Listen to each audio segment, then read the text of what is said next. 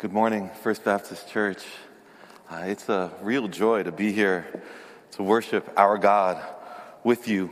The church that I serve, New Hope Fellowship in Tarrytown in Westchester County, we pray for you as a congregation, and we know that you've prayed for us, and we're very grateful for that.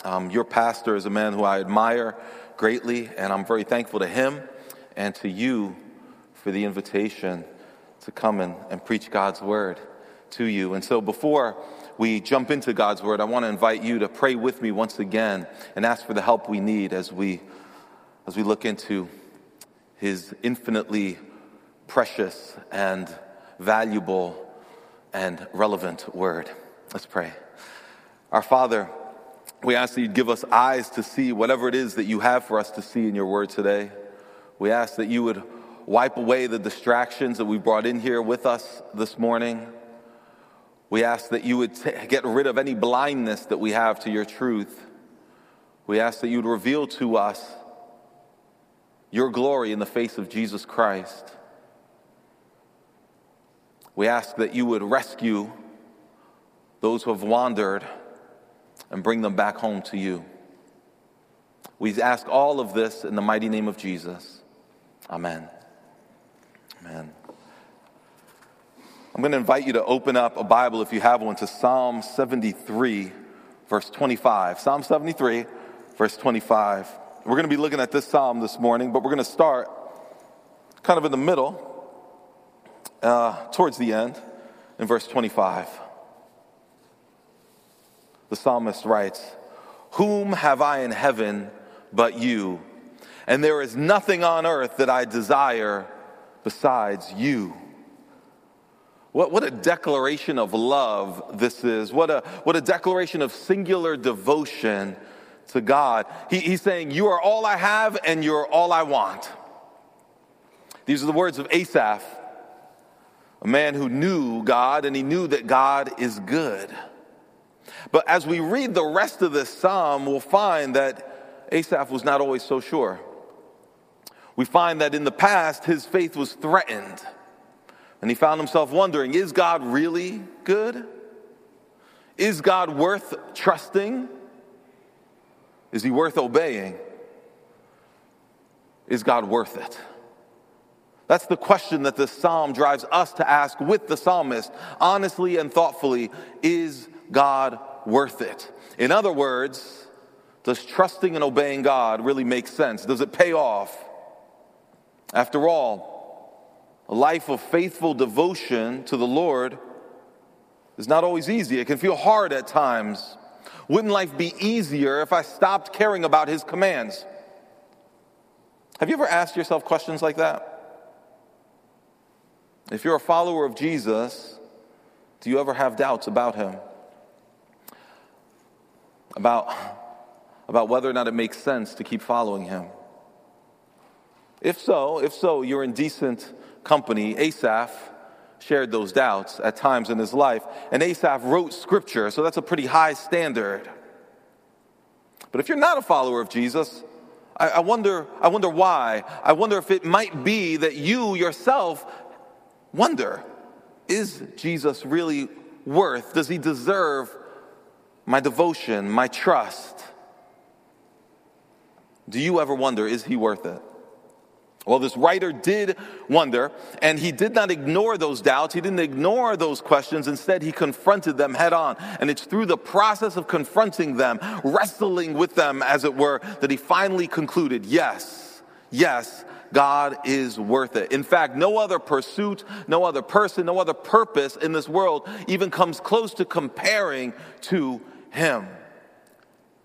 Nothing else deserves my lifelong devotion and trust. That's where the psalmist landed, but we need to see how he got there, so that when we find ourselves doubting, we can land there too. And let's honestly ask that question with them, is God worth it? And you know, this is the perfect place for us to ask that question, in this gathering of the church. And we'll see why this is the perfect place to ask that question in just a little while. Over the course of this psalm, the psalmist goes through a few different phases, and those phases will serve as the headings for this message. So if you're taking notes, here are those headings. First of all, the psalmist goes through a stage of comparing and complaining. And then he starts regretting and rethinking. And then finally, he starts realizing and repenting. So he goes from comparing and complaining to regretting and rethinking, and finally realizes and repents. So let's start at the beginning and let's walk through the psalm. Again, if you have a Bible, I encourage you to open it up because you'll find it helpful to see the flow of thought from verse 1 all the way down through as we walk through it, hitting on certain points as we go along. So how does this psalmist compare and complain? The psalm actually starts with another confident declaration. Look at verse 1. It says, "Truly God is good to Israel, to those who are pure in heart." In other words, God is good to his people. But again, there was a point when the author wondered if that were really true.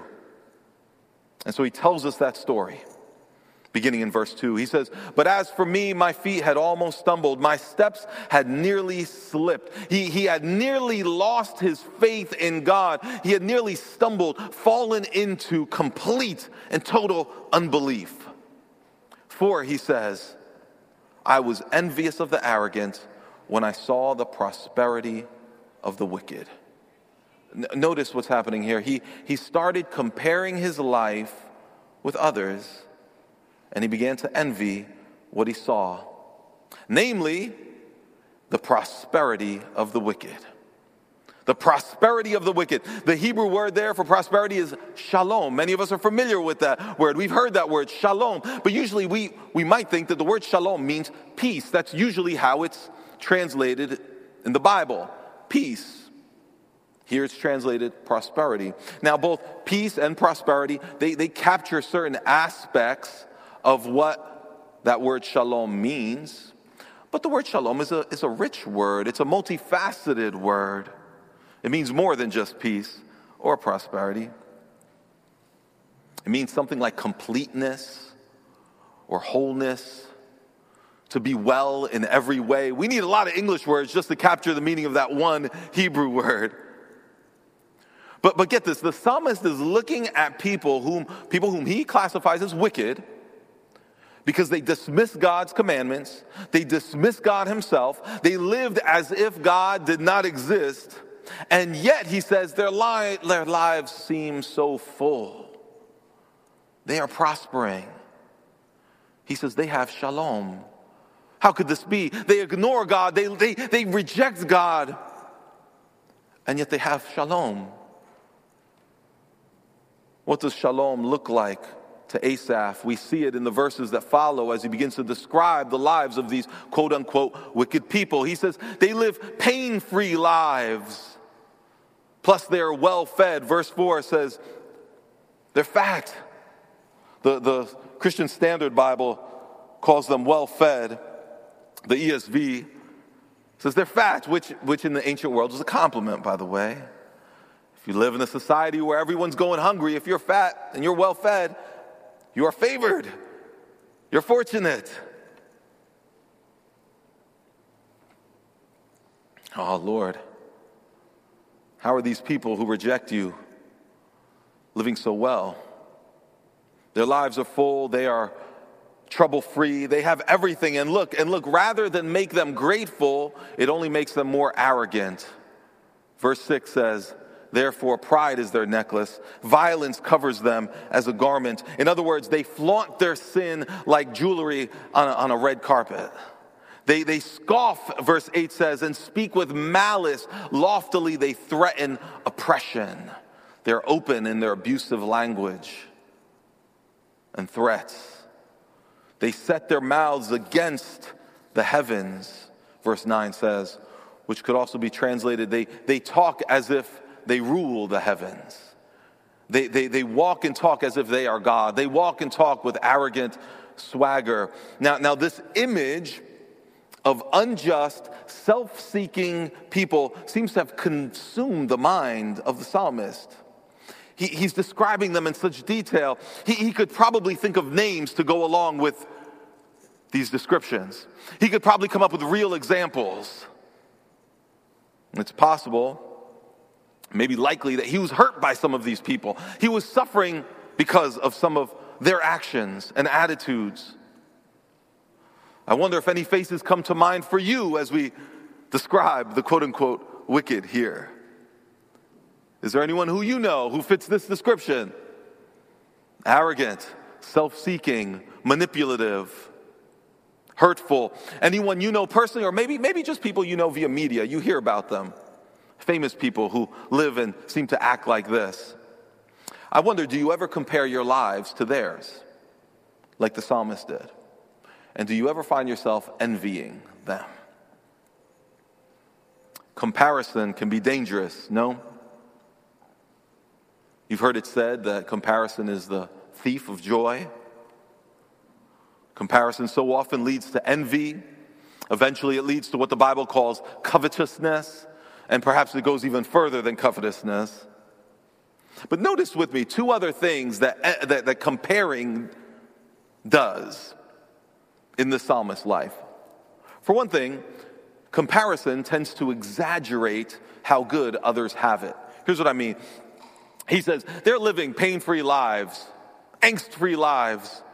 They've got no disappointments. They've got no problems. Their lives are perfect, the psalmist seems to imply. And we might ask, really, is that true? No problems at all? See, the fact is that life for those who reject God is never really as attractive as their lifestyle may seem to indicate. But from the outside, appearances can be deceiving. And often when we do compare our lives to the lives of others, we seem to ignore all of their troubles. We seem to focus exclusively on what they have that we wish we had, and we exaggerate how good they have it. But comparing also does more. It tends to warp your perspective on what really matters. For instance, look at what the psalmist is envying. He summarizes it for us in verse 12.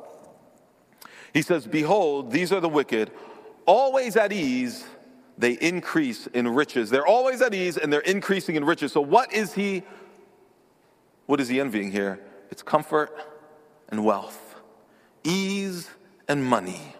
Now, if we knew a little bit about Asaph, we could probably surmise that at other times in his life, he would probably have said, those things are really not what life is about. He was a wise man. He was a godly man. And he would have said, wealth and ease are not what life ultimately is about. They're not really that important. But now, as he finds himself gazing at these people, comparing his lives to theirs, envying what they have, he's begun to long for something that at another point in life he would have said, no, that's not really what life is about. But now it's what life is about to him. He wants it badly. Can you relate to that?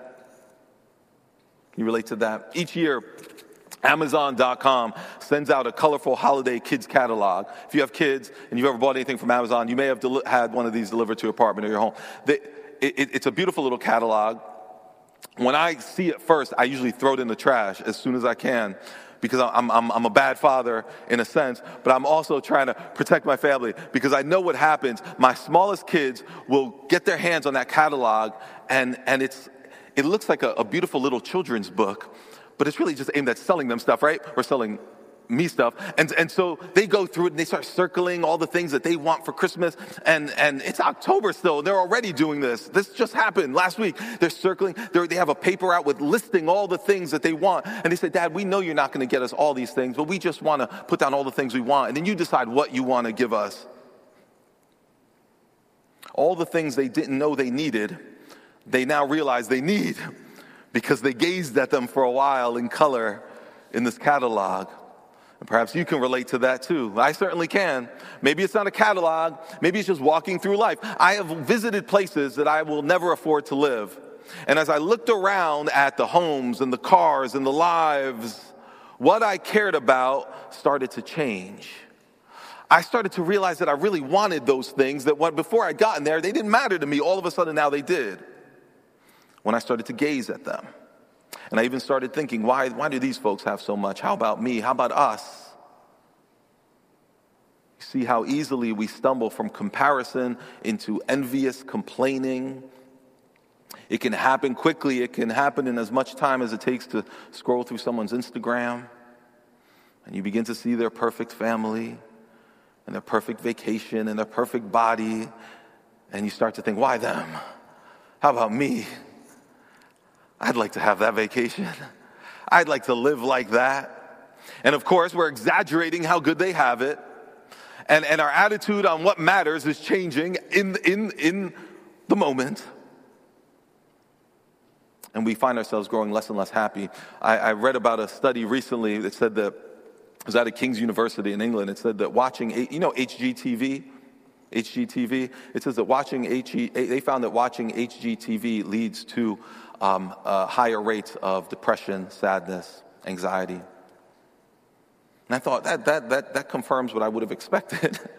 No. That confirms what I have experienced. Because as we look at what others have and gaze and focus, and we begin to complain and compare and envy. It doesn't end there, though. The psalmist goes from comparing and complaining. He starts to regret and rethink. He starts regretting and rethinking. That's our second thing we're looking at today. Look at verse 13. He says, all in vain have I kept my heart clean and washed my hands in innocence. For all the day long I've been stricken and rebuked every morning. He says, Lord, I've sought to live in purity before you. I've sought to follow your commandments. And all the day, all I've experienced is rebuke and suffering. Comparison can cause you to regret your choices and rethink your life. You look at your friend who is what you would like to have. Maybe, let's say you're single and you'd like to be married, and your friend is married. Or your friend is more successful than you. Or maybe your friend is just more liked than you are. Or perhaps you see a stranger on social media who looks happier and wealthier and more successful, and you begin to think, maybe I should have made some different choices in life. Maybe I could have had what they had if I had just chosen a different route. I knew I shouldn't have chosen that major. I knew I shouldn't have done this. I knew I shouldn't have spent all my life following Jesus. You see, this is what happens in the psalmist's experience. Comparing led the psalmist to question his very commitment to God. Not just his career choices, not just his choice in a spouse, but he began to question the very foundation that his life was built on, his relationship to God. And he wondered, what's the point of trusting and obeying him if my life isn't even as good as those who ignore him? Maybe I've made a horrible mistake. It's from this place of regretting and rethinking that we see the psalmist transition. Really, it's not even a transition as much as it's a jolt, a change, a tremendously momentous change. He begins realizing and repenting. Realizing and repenting. He reaches a turning point, and he begins to realize that his thinking has been all wrong all along, and he repents. That means he changes his mind. He changes his direction. He was way off, he says, until, look at verse 17. He says, until I went into the sanctuary of God, then I discerned their end. It's a moment of realization. But notice his circumstances had not changed. Only his focus changed. His eyes turned away from the temporary and toward the eternal. He says, I saw their end. You see, he stopped looking at the present experience of the people that he envied, and he looked at where they were headed. And he finally saw that what he was envying was not, in fact, shalom. Not true shalom. It's certainly true that some who dismiss God may find that they experience influence and money and comfort in this world, but the psalmist says to the Lord in verse 18, truly, you have set them in slippery places. You make them fall to ruin. It's a callback to verse 2 where the psalmist said that I almost stumbled, my feet almost slipped into disbelief. Now he's saying, no, it's those who dismiss God, reject him and ignore him. They are the ones who are in a slippery place. They are on the precipice. You make them fall to ruin, he says. Verse 19.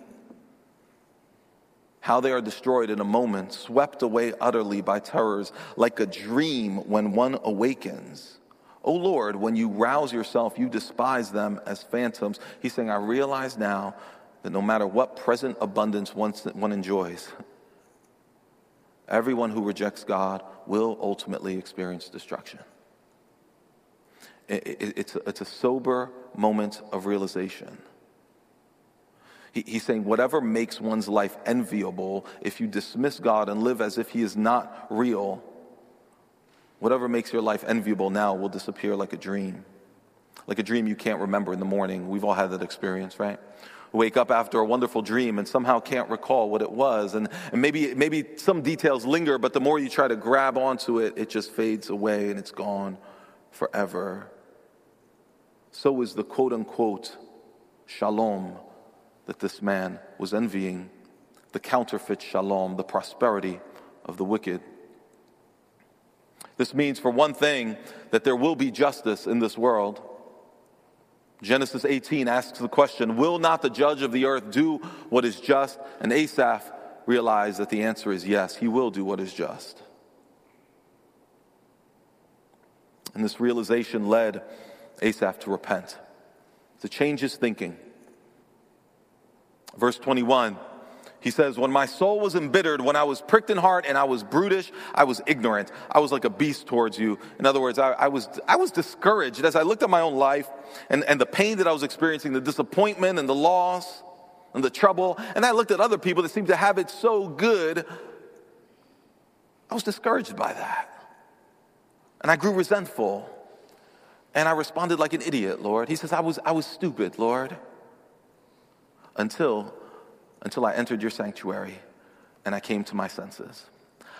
I was blind, distracted, and dumb until I entered your sanctuary and I came to my senses. And I would like us to consider for a moment what it means when he says, I entered your sanctuary. I mentioned at the outset that this worship service, that this gathering is the perfect place to ask the question, is God worth it? And here's why this is the perfect place. Because it was in the process of worship that the psalmist came to his senses. You see, the sanctuary of God was the place of God's presence. At the time when the psalm was written, God's people met him. His presence was known and felt, and they worshiped him at the tabernacle. The tabernacle, this is before the temple had been erected. The tabernacle was a large tent of gathering. It was a holy place where God and his people would meet. Now, for us as New Testament believers, there's no physical tabernacle or temple, is there? But we do gather to hear and read and sing, don't we? It's what you have gathered and I have gathered with you to do today. And although the gathering of God's people looks different now than it would have then, nevertheless, as it was for Asaph, gathered worship is where we encounter God's presence together. Gathered worship is where together we are reminded that God is good, that he is worth obeying and entrusting with our lives. It's where we can bring our doubts, and I hope you do that. If not, I wonder what you are doing with your doubts. You can bring them. You ever walk into a worship service discouraged and questioning? And the very experience of gathering with God's people, singing with them, and praying for the world and for one another and for the church with them, and hearing God's word declared to you, have you ever walked out encouraged and less burdened than when you walked in? Have you ever walked out more sure of the gospel and more sure that God is worth it than when you walked in? If so, that's no coincidence. That's part of the reason that God has given us this gift of gathered worship. As you hear others sing of God's goodness and faithfulness, as you lift up requests and you praise with your brothers and sisters, as you hear his promises declared in the preaching of his word, as you recite the creeds together, gathered worship is where together our minds can be renewed and our doubts can be settled. But here's the thing. What makes this gathering matter, what makes this the very best place to ask that question, is God worth it, is not merely the presence of these people around you, or even the activities that we engage in when we're here, although all of that matters. It matters deeply. But as much as all that matters, what makes this the sanctuary is the presence of God himself. It's what made the tabernacle special. The tabernacle was a unique place, a beautiful space, as was the temple. But what made it special was not as much as it was the very presence of God there. It's what makes this place special. And I don't even mean this room, frankly, as beautiful as this room is. I mean this gathering. You could be meeting on the subway platform on 72nd Street, or you could be meeting out in the park. But when you enter the sanctuary of God's presence with his people, wherever that is, he promises to be there in a special way, in a potent way, present there with power to reorient and to reawaken us to what is true shalom. In the holy tabernacle that Asaph was familiar with, he may have been very well familiar with that tabernacle because he may very well have served there as a priest. But in that tabernacle, which was a holy place, there was a holiest place within the holy place. There was an innermost chamber wherein were kept the Ark of the Covenant, the 2 tablets of the law of Moses, with God's law etched by his finger in those stone tablets. There was an altar of sacrifice in that holiest of holy places where animal offerings were made. There was a mercy seat in that holiest of holy places where blood was sprinkled once a year on the Day of Atonement, the blood of an animal sacrifice. So, and all of those things, all of them, from the Ark of the Covenant, the tablets, the mercy seat, the altar, all of it, these were all signs of God's covenant promises and his covenant curses. They were reminders to God's people of his law and his grace. His law was there in those etched tablets. And his grace was there in the altar and in the mercy seat as people would be reminded through the sacrifices that yes, we are sinners. We are the quote unquote wicked who have dismissed and rejected God time and again. And yet with him, in his presence, we find forgiveness. God forgives. He cleanses.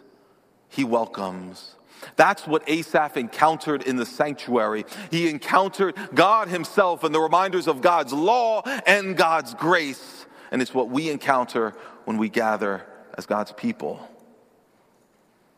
We don't offer blood sacrifices, but we do celebrate the once-for-all sacrifice of Jesus that atoned for the sins of everyone who believes in him. Yes, even the quote-unquote wicked, a category into which all of us fall. It's in the gathering of his people when we eat the bread and we drink the cup, we remember his body offered up and his blood spilled to forgive and cleanse us from our sin. Cleanse us so that although, yes, in and of ourselves, we are the wicked, he has made us pure. In Christ, we've been cleansed. We have been declared righteous.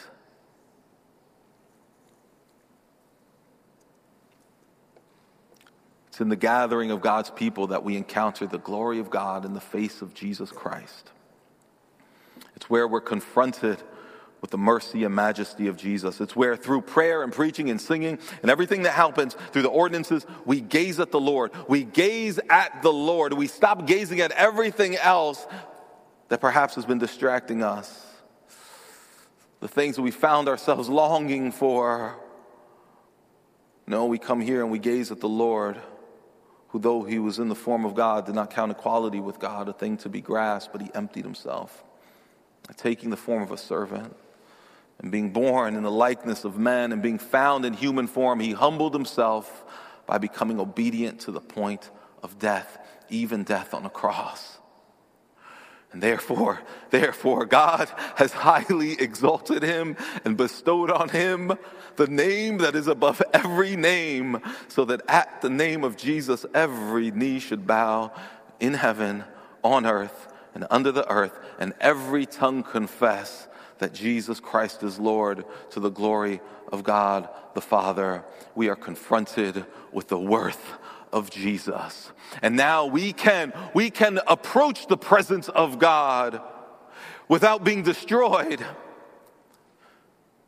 because we've been forgiven and cleansed by the blood of Jesus. Gathered worship is where we are together reminded that Christ died in our place to atone for our sin and our failures. Like I said, it's the only way we could approach the presence of God and not be destroyed. We don't deserve any of what we have, any more than the quote-unquote wicked do. We're not more entitled than they are to anything from God. It's all grace upon grace. These are some of the realities that we're confronted with in the presence of God. Gathered worship is where together we gaze on his promises and we sing of his mighty works. It's where we're confronted with reality, the glorious reality of who God is. Gathered worship is where we remember together and declare, yes, God is worth it. In the sanctuary, this man was confronted with the infinite value and worth of knowing God personally through an unbreakable covenant bond. And it's interesting to note that when he was comparing his lives to those who dismiss God and reject God, he named many things that they had that he wanted. He listed many things. They got comfort, they got ease, they're well fed, etc. But now, when he entered the sanctuary and he came to his senses, he doesn't, notice this, he does not name any of the things that God has given him. He could have. He could have said, no. I know God, and God has given me a family and a home, and he's given me health. He could have maybe listed those things, but he doesn't. Instead, he just keeps saying, I have God. I have God. Notice as you read through the psalm, how many times he says, you, so that even as he suffers and it hurts, he can say, verse 23, I'm with you. You hold my hand. Verse 24, you guide me. And when I die, you'll receive me. Verse 26, you are my portion forever. When God's people entered the promised land, each tribe was given a portion of land. That portion of land was significant. It gave them a sense of identity. We are a people with property, with a land that cannot be taken away from us. It was ours. Here, Asaph,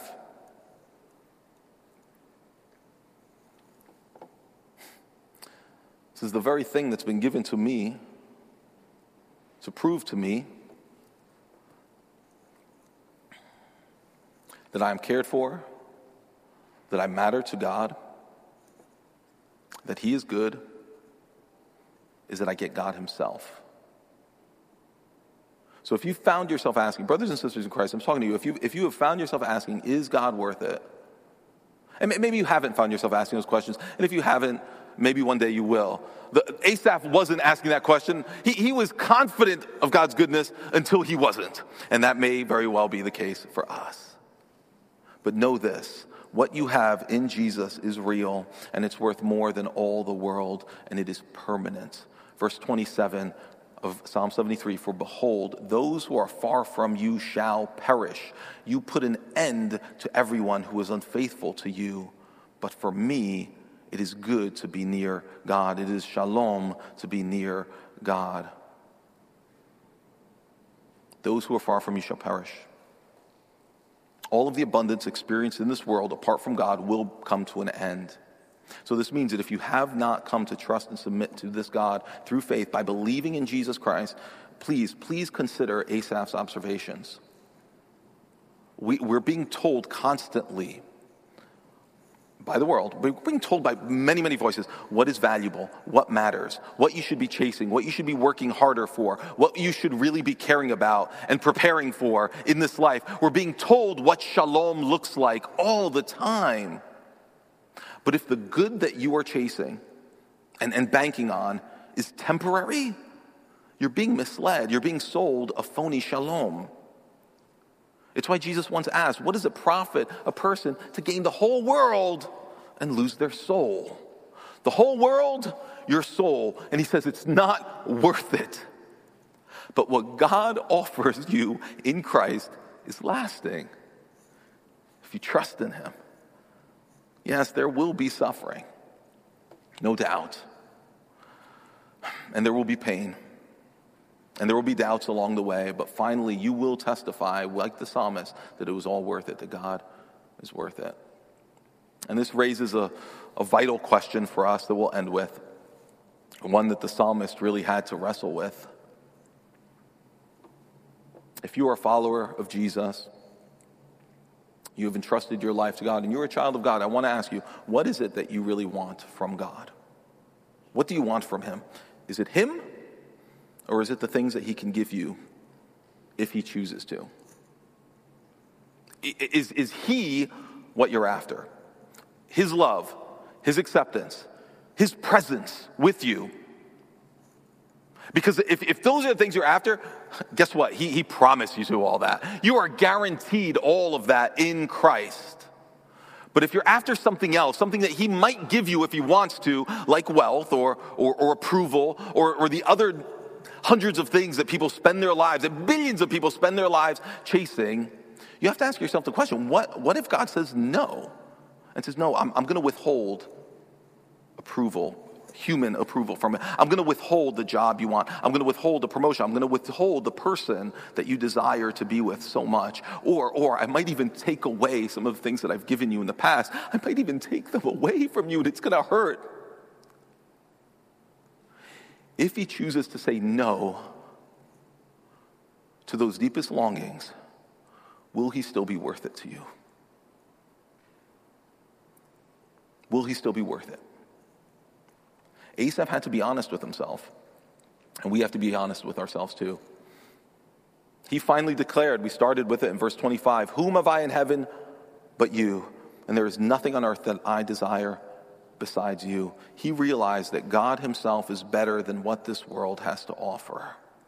Anything this world has to offer. In fact, he says, who have I in heaven besides you? Not only are you better, God, than everything this world has to offer, God is better than anything that heaven has to offer. He is the best of what heaven has to offer. When you think about an eternity in God's presence, with God, in your renewed body, we declare together that we believe in the resurrection of the body.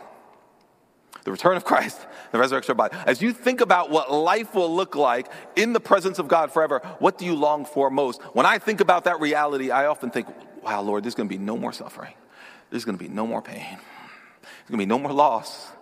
There's going to be no more sin in me or in anyone around me. Those are the things that I find myself longing for. But Asaph goes deeper. He says, no, the best of what heaven has to offer is actually the presence of God himself.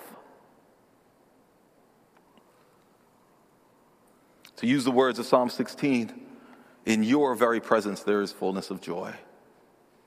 In the presence, it is the very presence and nearness of God that is true and lasting shalom.